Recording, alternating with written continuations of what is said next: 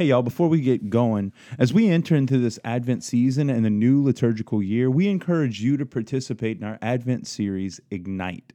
This is created by the Vigil Project in correspondence with Father Dave Pavanka. Now, Ignite is a series of talks and that's been paired with some very beautiful meditative music that can kind of help guide us through this Advent season. You can do it in a small group, you can do it in your family, but we want to just have it offered to you as something that you can do to kind of enrich your Advent time this year. You can pick up the access codes in the back of our church at St. Hilary, and we hope that it gives you a blessing this Advent season. May God bless you. Hey y'all, it's Father JD. You're listening to the Boost Podcast. Today I'm giving you a sneak peek to the readings of the second Sunday of Advent, Year B. Let's dive in.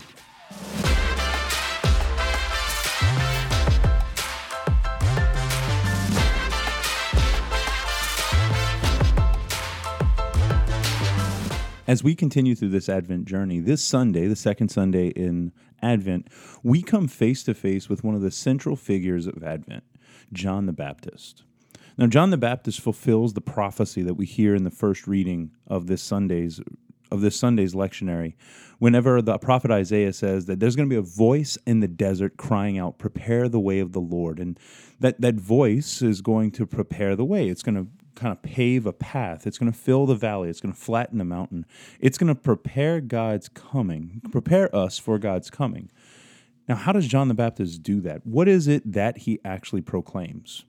First of all, him as the messenger, he's kind of seen as this madman or this crazy person. He's out in the desert. First of all, he's eating bugs and wild honey.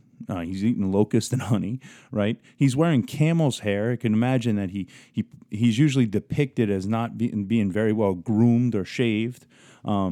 So he kind of looks like this crazy person, right? And what does he do?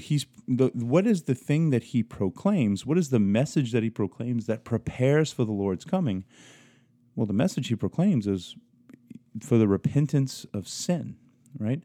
That we, those who are desiring the Lord to come, that his audience, the ones he is speaking to, the one he is prophesying to, that they would be willing to repent of their sin and to come before the Lord, to receive him with a clean heart, with a pure heart, with an empty heart, so that he can fill us.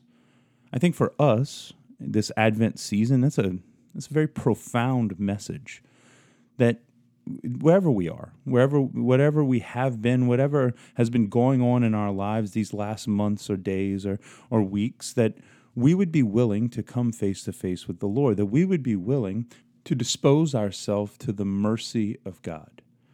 Like, just imagine for a moment that the one thing that you regret the most in your life, the one thing that can kind of haunt you or that when you look back you might not be proud of, that one thing in your past that it struggles and it's part of you and it's just kind of there. Just imagine that if this Advent you could receive the mercy of God to the point of knowing that he doesn't define you by it, that he looks beyond your biggest fault, your biggest mistake, and he sees you first and foremost as his child. That's the kind of God that comes this Advent.